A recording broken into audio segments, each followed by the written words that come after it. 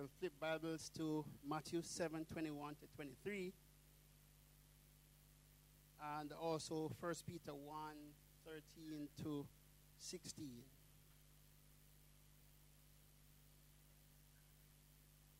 So Matthew 7:21 to 23, we'll read that first.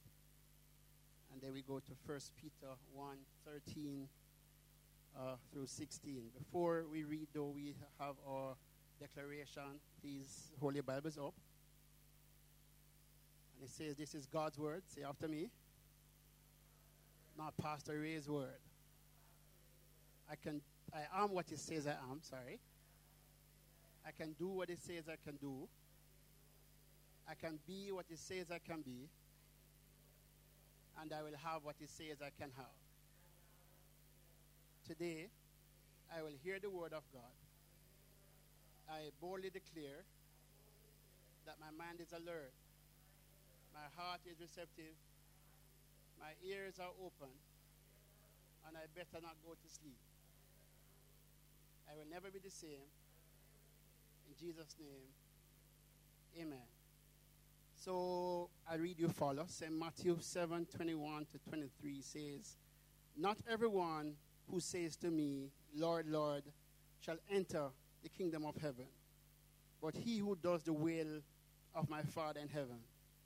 Many will say to me on that day, Lord, Lord, have we not prophesied in your name, cast out demons in your name, and done many wonders in your name? And then I will declare to them, I never knew you. Depart from me, you who practice lawlessness. Second section, Peter 1:13 to 16 says, therefore, gird up the loins of your mind, be sober, and rest your hope fully upon the grace that is to be brought to you at the revelation of Jesus Christ. As obedient children, not conforming yourselves to the former lust, as in your ignorance. But as he who called you is holy, you also be holy in all your conduct, because it is written, be holy, for I am holy. Father, we thank you now for your word. Spirit of the living God, we commit ourselves to you even now. Speak through me, Father, and cause the words that go forward will go forward clarity and with great understanding, that people will be edified, empowered, and challenged today. In Jesus' name. Amen. You may be seated.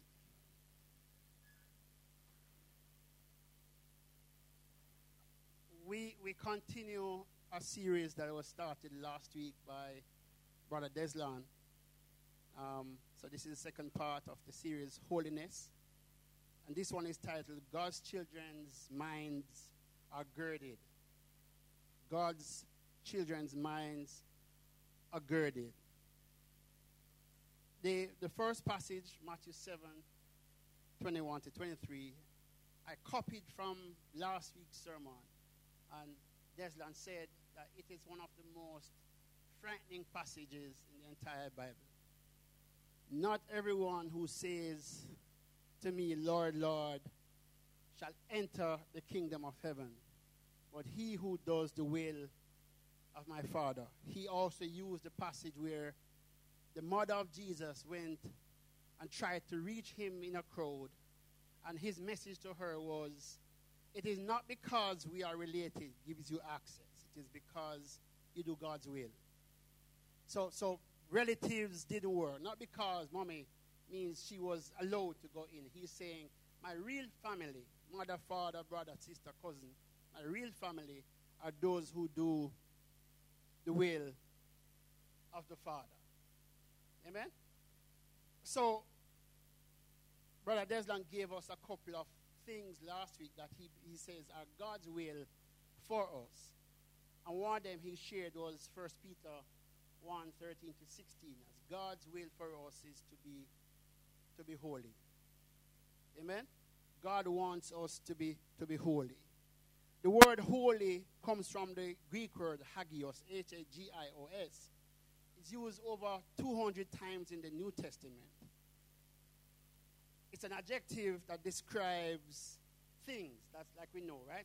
Adjective describes nouns, people, place, or things.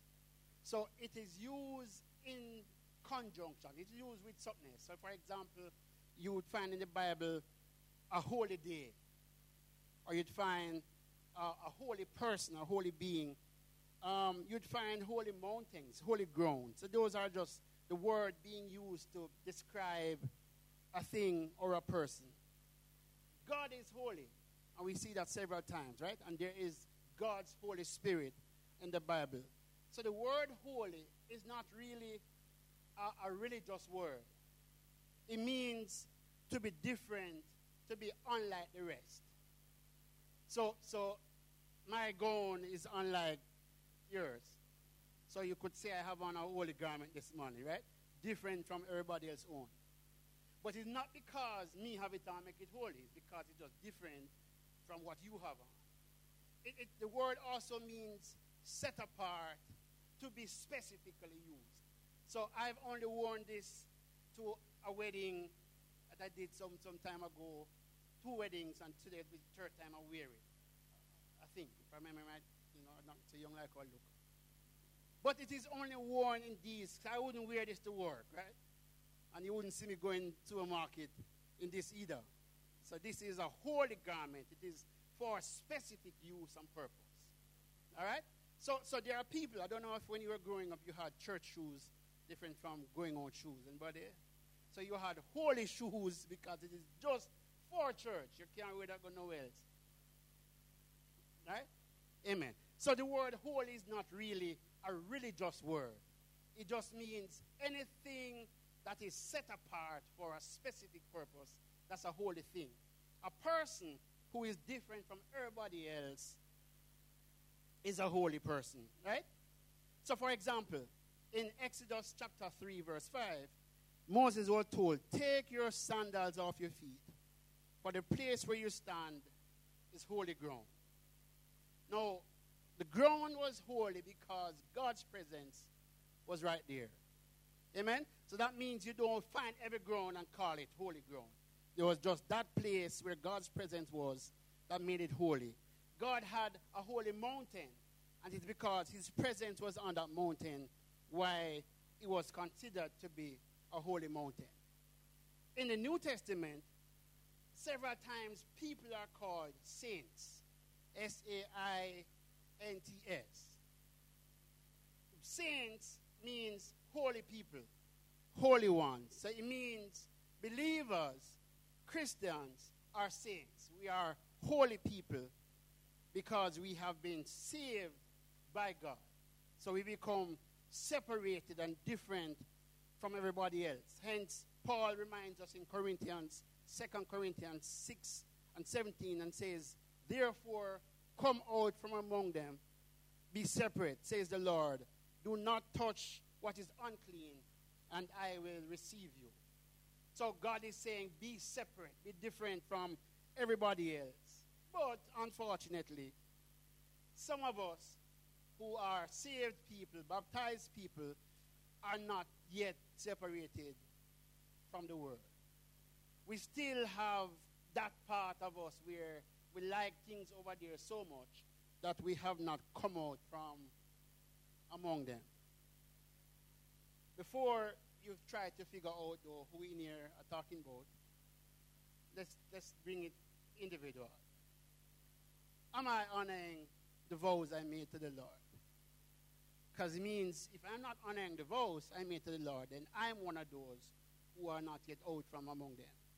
If you are not honoring the vows you made to the Lord, it also means that you are one of the persons who is yet to come out from among them. Amen? Amen? So in the 1 Peter text that we read, Peter gave some valuable instructions as to how we can ensure that we are honoring God, the vows we made to God, and how we may come out from among them, to be separate. It starts with the word, therefore. And one of the things they taught us when studying at Bible school is wherever you see the word therefore, you have to ask the question, what is therefore, therefore? Because it means something above relates to what it's going to be saying afterwards. In the sermon last week, Brother Deslan shared that the sovereign will of God is twofold, or the will of God is twofold. There's the sovereign will of God, and that there is the will of man, the part of man's responsibility is his word, right? So the first thing to note is that the sovereign, absolute, decreed, and determined will of God cannot be altered or thwarted by any created being. He says it, and that is, it's done. So God's word, God's decree cannot be changed. All right?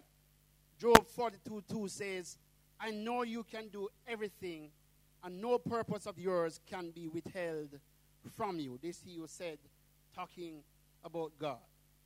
The second thing Sir Deslan said is God's will for man is accomplished through human responsibility. That is the obedience of man. So God's part, we have a part as well to play, right? So in the text, in the book of 1 Peter, Peter skillfully explained the greatness of salvation in the early parts of the chapter, which shows God's sovereignty, the part that God fixed, that we really had nothing to do with it. Here it goes. Verses 1 and 2, it reads, to the pilgrims of the dispersion in Pontus, Galatia, Cappadocia, Asia, and Bithynia, elect according to the foreknowledge of God the Father, in sanctification of the Holy Spirit, for obedience and sprinkling of the blood of Jesus Christ. So 2 words in this I want to highlight. Number 1 is pilgrims. Pilgrim is used as strangers or foreigners. It's saying that we are really not from where we are. We are just passing through. All right? We are not from here. We just step out for the time being. The second word is elect. It means we were chosen or we were selected by God. So even though we've said it and we've declared it that I gave my life to Jesus, I gave my heart to Jesus, and people invite you to come and give your life, don't feel too special. God chose you. It's not that you gave, because you can walk away and didn't surrender to Jesus. Amen? There are several people who hear the message, hear the gospel, and didn't surrender. So because he chose you is why you surrender. You were picked out to be in the number on that day. Amen? So you are strangers in this land, and you are specially selected by God for this season. So Peter warns us not to get too comfortable down here. Remember that we are first citizens of God's kingdom and not of this corrupt world. Now, I believe that anytime we get that solid in our minds, it will change how we behave. It will change how we live. We are strangers on earth. We are pilgrims. We're passing through. We are representatives of God's kingdom. Note also in the verses 1 and 2, our salvation was accomplished by the entire Godhead. You see the Father's choosing and destinying us. You see the Holy Spirit sanctifying us. And you see the Son sprinkling, the washing of the blood of Jesus, right? So all members of the Godhead is involved in our salvation. Continuing verse 3 through 5, Peter gave us grounds for rejoicing. He said, "Blessed be the God and Father of our Lord Jesus Christ, who according to his abundant mercy has begotten us again to a living hope through the resurrection of Jesus Christ from the dead, to an inheritance incorruptible and undefiled, and that does not fade away. It's reserved in heaven for you, who are kept by the power of God through faith for salvation, ready to be revealed in the last days. Now, I'm going to ask to make some notes. These are not on the handout you got, but these are important to make notes of, right?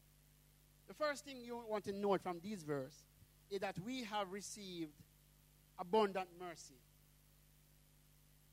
Abundant mercy. It is said that grace is getting what we don't deserve, while mercy is not getting what we do deserve. So grace, God gives us grace, right? We are getting what we do not deserve. And his mercy is not giving us what we truly deserve. Isn't that good? Isn't that good? So here's a question for you. Have you ever failed God? Nod and smile. If you are, no, only 3 people know what this side. What about this side? Have you ever failed God? You nod and smile. Wonderful. So we fail God in how we think, how we say, and what we do. Many times we fail God. There's a song that Donnie McClurkin sings, say, "Great is your mercy towards me." I can't sing, so don't expect that part to come out, right? But great mercy. Great, imagine knowing that you shouldn't, but you still did.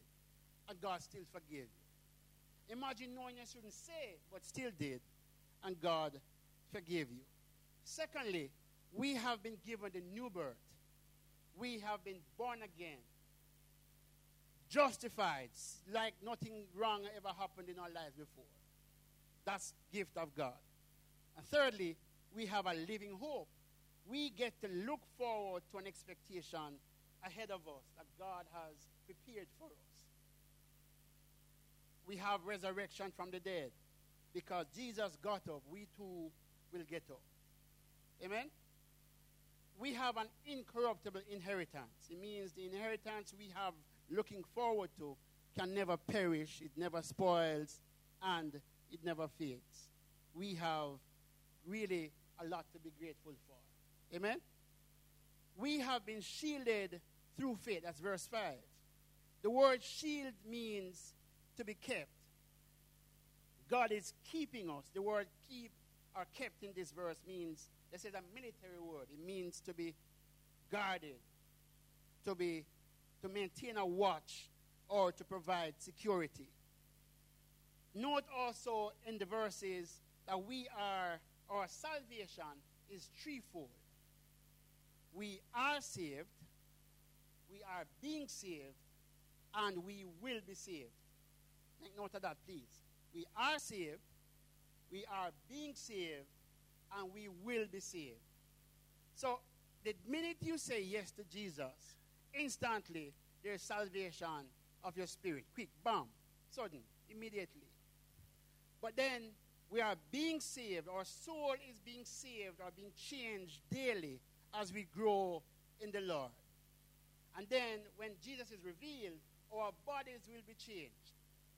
So we'll get a new body. So the one we have is only good for down here. So take it off. It don't have no other purpose when you finish with earth, right? Verses 6 and 7 says we have the ability to rejoice even during suffering. Let me ask you a question. If you had a choice, would you choose to have rough days? Anybody? Would you pick up just tough, challenging days? Anybody? No? No, see, no, nothing. Praise the Lord. Anybody on this side would pick tough days? All right. Because nobody wants to go through tough times. The author says we would all pick cruise control, like smooth sailing through life. There's only one problem with that. Nobody grows in cruise control. You will not move from the level you're at if there is no challenge to go through. And everybody wants to grow, right? Our faith grows when we encounter circumstances that push us out of our comfort zones and push us closer to God, cause us to depend and rely on God some more. Romans 8:29 says all things work together for good, right? So we know that. So we have to go through the challenging season. That's a part of the all things. So Peter put it like this.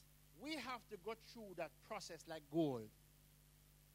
Now, nobody wants to buy, what they call it, wash over, fake gold. But the process to get genuine gold is hard. It goes through a boiling, a heating process. And they keep skimming off and heating some more and skimming until all the dross is removed and you have pure gold. Nobody wants to buy if it is not pure. Or you don't pay much for it if it is not pure. So it has to go through that process until it gets to the perfect state where we are willing now to spend money to own peace. An unrefined ore, that's O-R-E, has only value in potential. So people who dig for gold, when they find that raw piece, it's only potentially valuable. It don't really have no value yet. After it goes through that heating and skimming process, it becomes refined and ready to be used. Can I say to us then that until we go through some challenges, we are only good in potential? Like you can be good and you can become something great, but until you go through some challenges, until you are refined, you are still only good potentially. But in reality, you don't go through nothing yet. Bishop Jakes said that he met a gentleman who was married for about 3 years and said he wanted to write a book about marriage. And him say, wait, look a bit first. Because you know, there is no way yet to tell you what about marriage. Because you have to go through something. You have to go through challenges. You have to face some obstacles before you want to turn around and tell us how it works. I mean, people married 20 years and still don't figure it out yet. Much more 3 years, right? So Peter also said that we have joy inexpressible and full of glory in verses 8 to 9. The full of inexpressible means you can't even talk how much joy you get from being saved. It's like your salvation is so solid that you can hardly explain how you feel. Sometimes when people around you are stressed and up one pull out them here, you're smiling and you're rejoicing and you sing praise. And people wonder, so how are you happy when everybody is sad? Because you have a joy that they don't have. No, he explained it and he would say it is inexpressible and full of glory. The word glory is doxa in the original language. And it means the weightiness of God. The bright, shining radiance that comes from God's presence. Have you ever been in a location and somebody just come and ask you if you're a Christian? But just speak you out. No, you weren't singing. You never had a Bible. You never quote no scriptures. But they just walk up to you and say, are you a Christian? It's because there are times when the radiance of God just come from you. You sit down and you just look peaceful. And they say, yeah, man, this one different. That's what's supposed to happen for us. We are supposed to be so different that wherever we go, it shows that we belong to the Lord. Amen? The second part done is the instructions that we get in these verses from 13 to 16. The Apostle Paul shares our responsibility in this whole process of becoming holy. So he says this: gird up the loins of your mind. Gird up the loins of your mind. Your notes would have prepare for battle. So now I get to why I look like this. Your pastor said, wouldn't want just like me? Earlier on, I went to the restroom and figured, said, boy, the women have a lot to go through to move so much fabric, right? So this is why I have it on. The old folks girding up the loins is they wore clothes like these. So even soldiers had on them long things. Now, for a soldier to fight, he has to be prepared. Be prepared. Put on this for a second. Girding up means getting it up all the way up so your foot can move. Just in case you have to run or you have to fight. Right now, because of holding this, I will not do it. The girding, there's a belt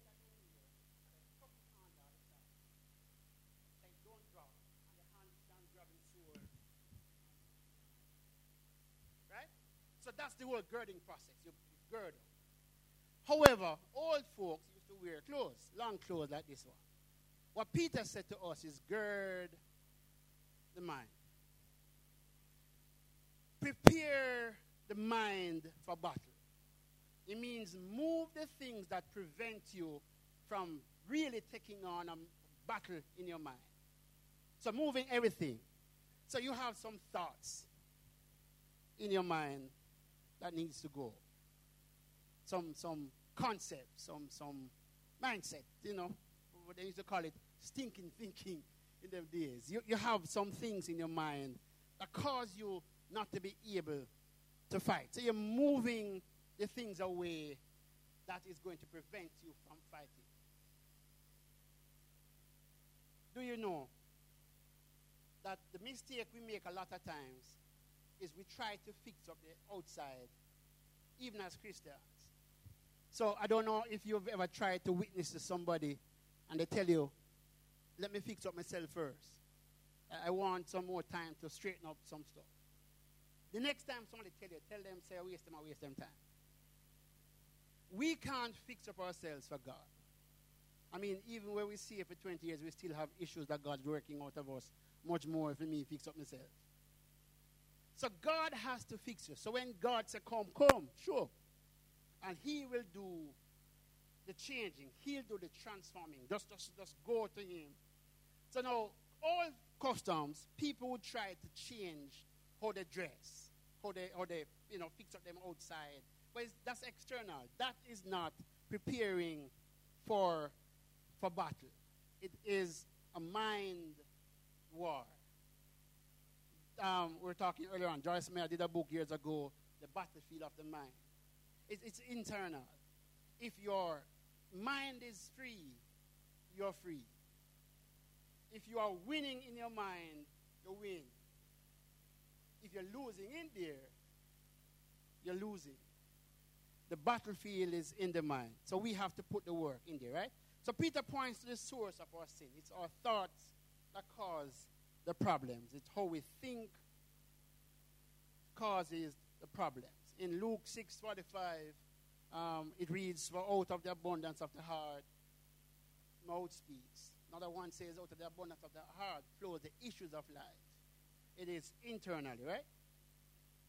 In Romans 12, verse 2, we read, do not be conformed to the world, but be transformed by renewing your mind. The renewing of your mind is the same thing as girding up the loins of your mind.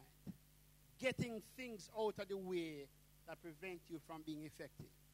Moving whatever mindset, whatever thinking patterns you have that may cause you not to be effective in your walk with the Lord. Amen? Peter also says, be sober. Be sober. Sober is opposite to drunk. Now, I know you're nice Christian people, so you never get drunk yet. Praise the Lord Jesus, right? I got drunk one time, some years ago, long time. My 18th birthday, I decided to just try everything they had in the bar. So,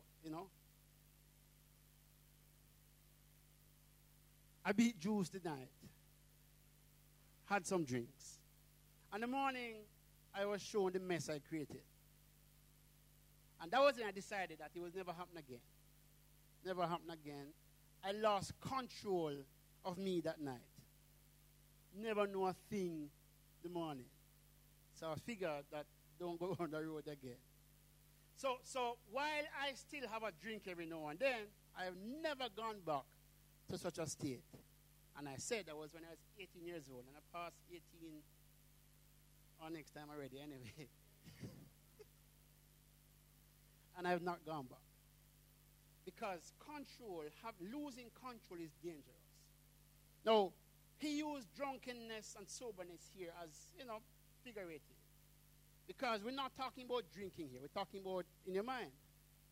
But do you know that you can have issues that cause your mind to behave like you're drunk? You can have problems that you behave like you're under some liquor of choo-choo.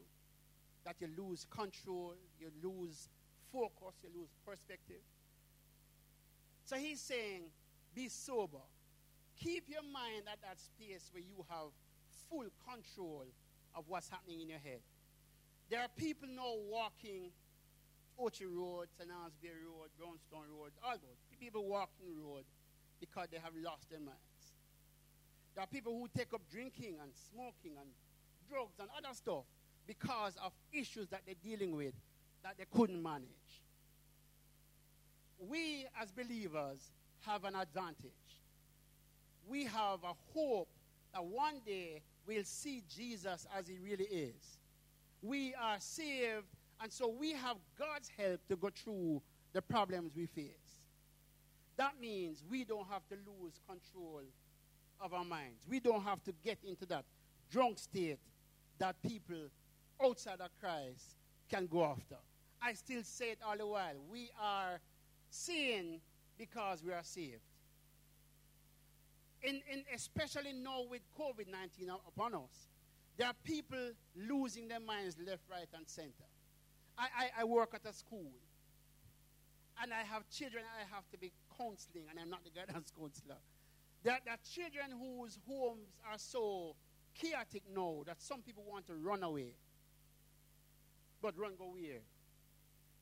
But it is getting so rough that they don't know what else to do. They don't know where to turn because help not at home. So you'll have to be guiding people. Say, all right, talk with the counselor. You're trying to, come up with ways to help, to get help for people. Because we're in a tough time. But as believers, we have to lean on Jesus because we can get help to go through the issues that comes with life. Amen? We have support from him as we navigate through these tough times.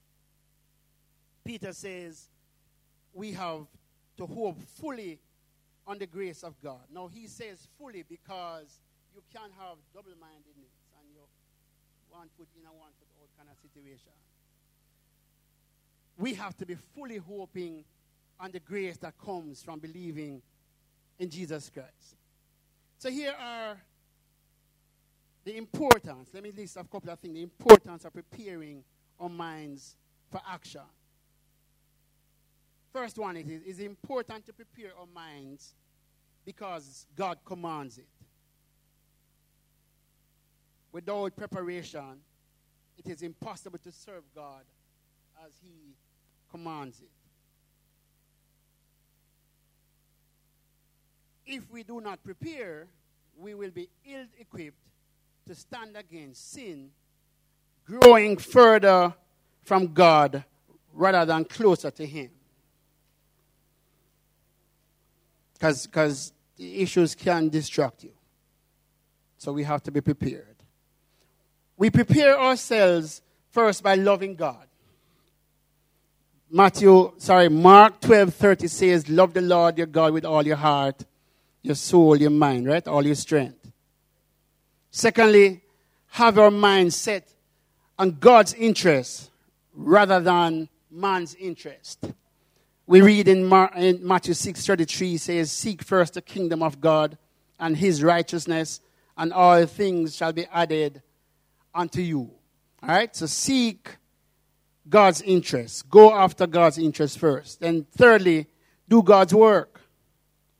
For we are his workmanship, Ephesians 2:10 tells us, created in Christ Jesus for good work, which God prepared beforehand, we should walk in them. Then seek knowledge. Seek knowledge.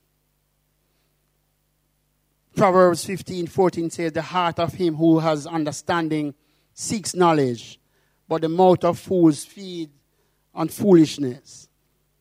So seek knowledge. Go after knowledge. Knowledge of God. Then do not defile ourselves. Do not defile ourselves. I read from Daniel 1 verse 8 says, but Daniel purposed in his heart that he would not defile himself with the portions of the king's delicacies, nor with the wine which he drank. Therefore he requested of the chief of the eunuchs that he might not defile himself. In the New Testament, Jesus said it is the things that comes from us defiles us and not what we put in, right? So we have a difference in perspectives. Be humble rather than being haughty. Philippians 2 verse 3 says, let nothing be done through selfish ambition or conceit, but in lowliness of mind, let each esteem others better than himself. Amen? So be humble. How do we prepare our minds, you might ask?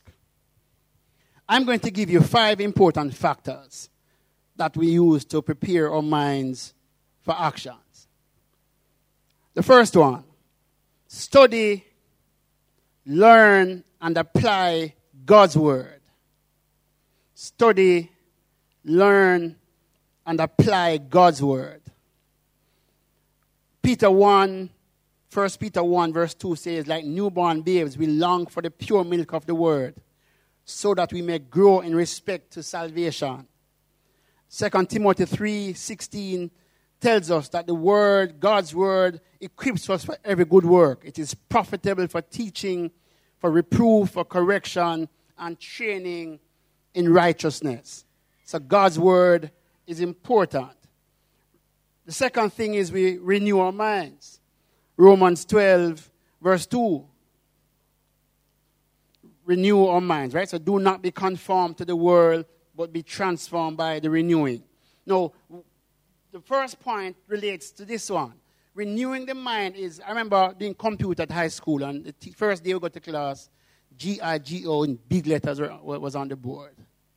G-I-G-O. Garbage in, garbage out. So you have to be putting in God's word, which is going to be coming out. Now, God's word going in is going to be moving the other stuff you have. So all those thinking I mentioned earlier on will come out when you start to put God's word in. All right? So you have a more godly perspective on life. Your mindset will be more God-focused than on world or man-focused. Amen? Renew the mind. So we conform our minds to the doctrine of Christ through the knowledge revealed in his word. We diligently put Christ's doctrine into practice. We do what it says, whereby God abundantly supplies an entrance into the eternal kingdom of Jesus Christ. So you practice, you do what it says as your mind is being renewed.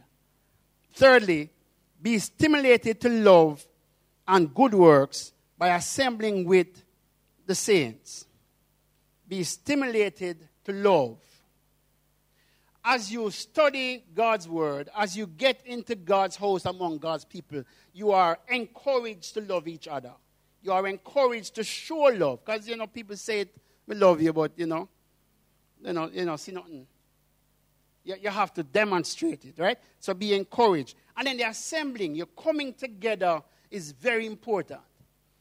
Very, very important. And I like the physical coming together. I said earlier on, a secret, so don't tell nobody, right? That I prefer coming out than online service. I like coming to the house. No, I won't drop asleep in here, so. Regardless of how tired I am. But if you leave me in a settee, it possibly means that the amen might wake me up. I like coming here. I also like the fellowship of the friends when I come here. I said earlier on that I've learned a lot just from standing up downstairs and talk. Sometimes I sit down in the office and reason. I learned some things that I wasn't exposed to at Bible school. I learned in some reasoning with some brethren. The fellowship is important. And I sometimes wonder, how comes people come church and not connect with nobody? You just come and go. The Bible says, do not forsake the assembling. It says not just come together and listen to one sermon. You have to build relationships. You have to have friends. A pastor said years ago, he said, one of the mistakes we make in life is that we only do transactions. We don't build relationships. So transaction means you go in a shop, you buy your bread or whatever you buy, and you leave. Collect your change, and you're gone home. No conversation, no relationship is formed. But what that means is this, and I can share an easy one. A friend of mine, nephew, getting a job the other day, and he wants a letter, a recommendation from a JP. So he called me, hey, Pastor, you a JP? No. But, you know, JP, I say, yeah, man, what are you? And I remember that there's a gentleman who is also a leader for a uniform group who is a JP. And I called him, hey, sir, one of my instructors is never getting a job, and he needs a letter, a recommendation from a JP. Can you assist? You know him? Yes, sir. What do you recommend? I say, yeah, man. I say, all right, let me check me tomorrow. No, because we have been working together over the years, I could put my name to say, yeah, man, recommend the youth. Now, if I didn't know the youth, I'd say, no, don't do it. So he's going to use his recommendation, his name, because of what I said. Now, that is because of relationship. If I only gone to parades and see him and cut and go home, if there was never a connection, it means I could not have done that. So we have to build relationships. We have to connect. So when we come out, just don't run go yard. I mean, dinner nice, we know, but nobody not eat off your own. Connect, man. Connect. Talk with somebody. Build some relationships as you come to the house of the Lord. Amen? The next one says, be holy. Be set apart. Be different. We have to cause a distinction between the saved and the unsaved.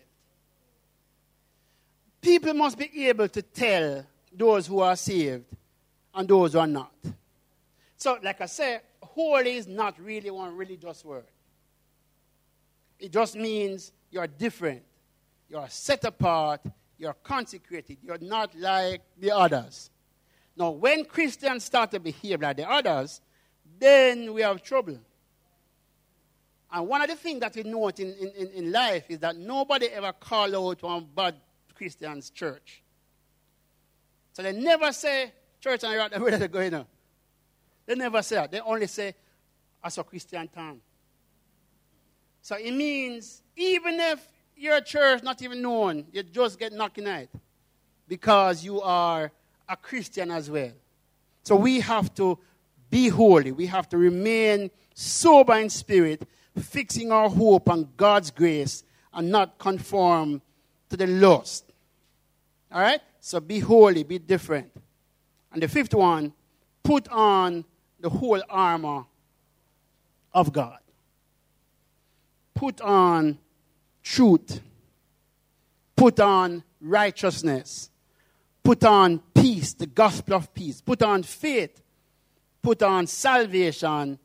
Get into God's word and pray.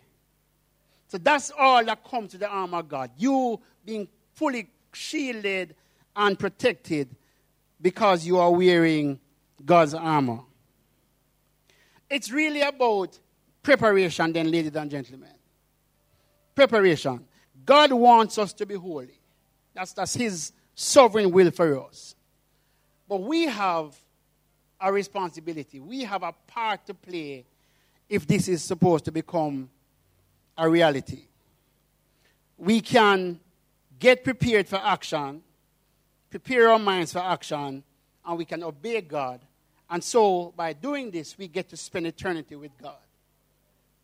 But we also get to choose not to prepare our minds, not to get ready, not to change, to get transformed, and then we spend eternity without Him.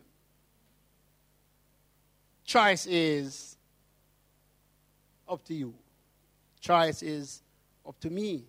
The final question we need to answer then is, where are we prepared to spend eternity? Because there's one or two, you know.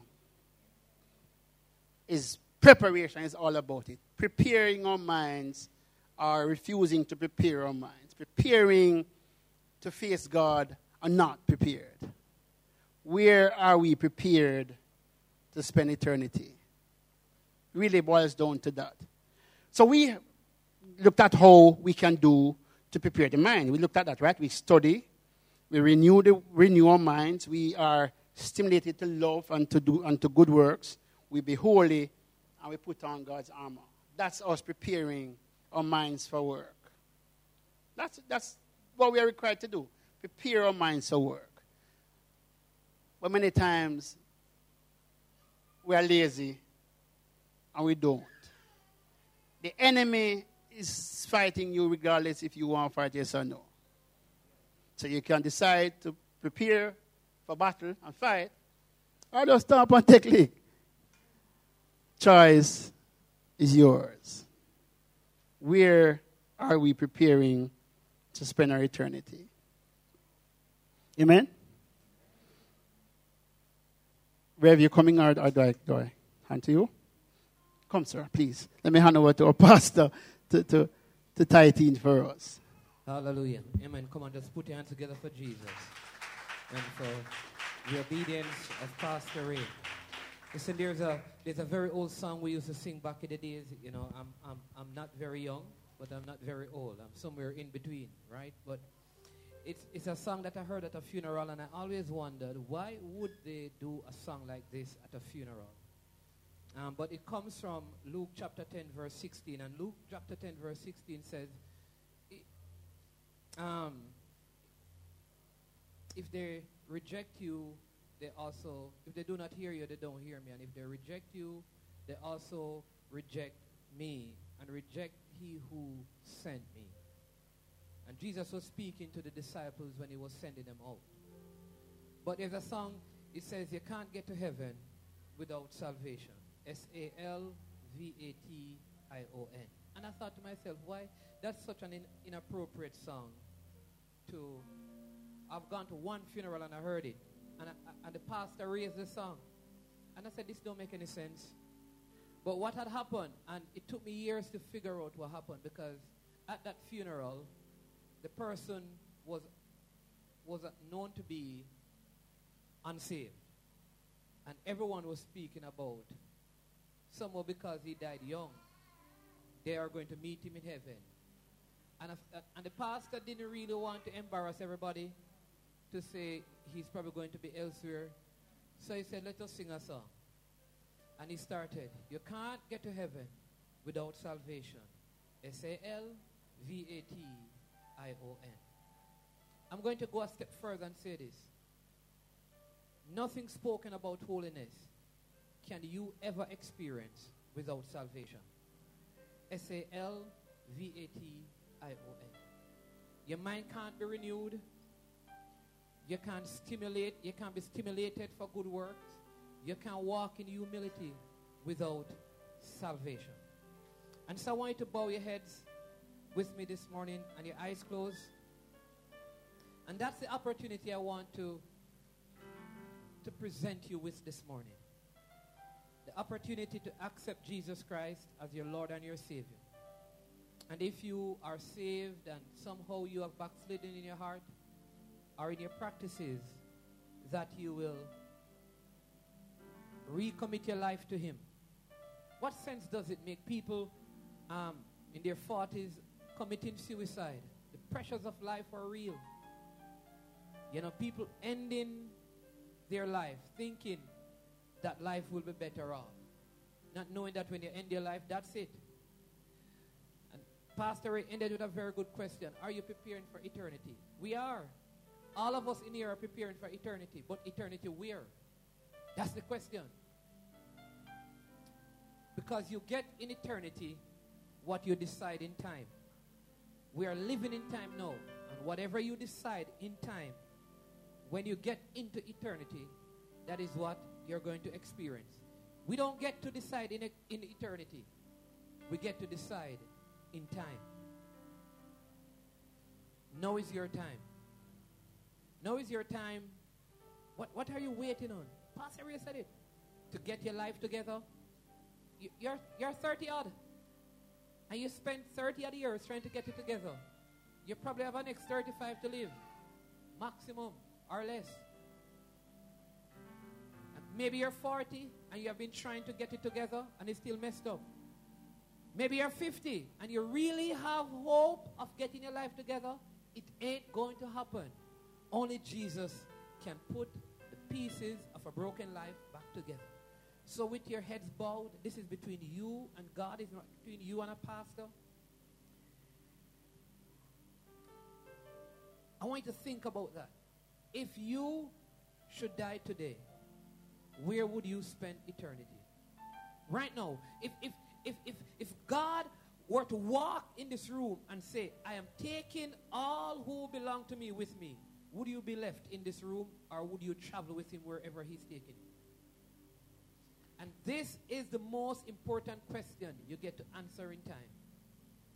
Your wife's salvation can't save you. Your mother's salvation can't save you. Good works cannot save you. Money cannot save you. Fun and entertainment cannot save you. Loving church cannot save you. Good thoughts cannot save you. Good heart cannot save you. Only God can. And so if you have never accepted him, and you know that, you know what, I've tried some stuff, but today I want to try Jesus. And maybe you had a relationship with him, and for some reason that got messed up. There's restoration in the Lord. So with your heads bowed and your eyes closed, if you want to accept him or recommit your life to him, 2 instructions. I want you to just pray this prayer after me, and then when I'm finished, if you confess with your mouth and believe in your heart and you pray this prayer, I'm going to give you 1 further instruction. Just say, Heavenly Father. If this is you this morning, just say, Heavenly Father, I am a sinner. I have sinned, Lord. I need forgiveness of sin, and I need a Savior. Only you, come on, just say, only you can save me. Say, today, Lord, I surrender my life to you. Come live in me.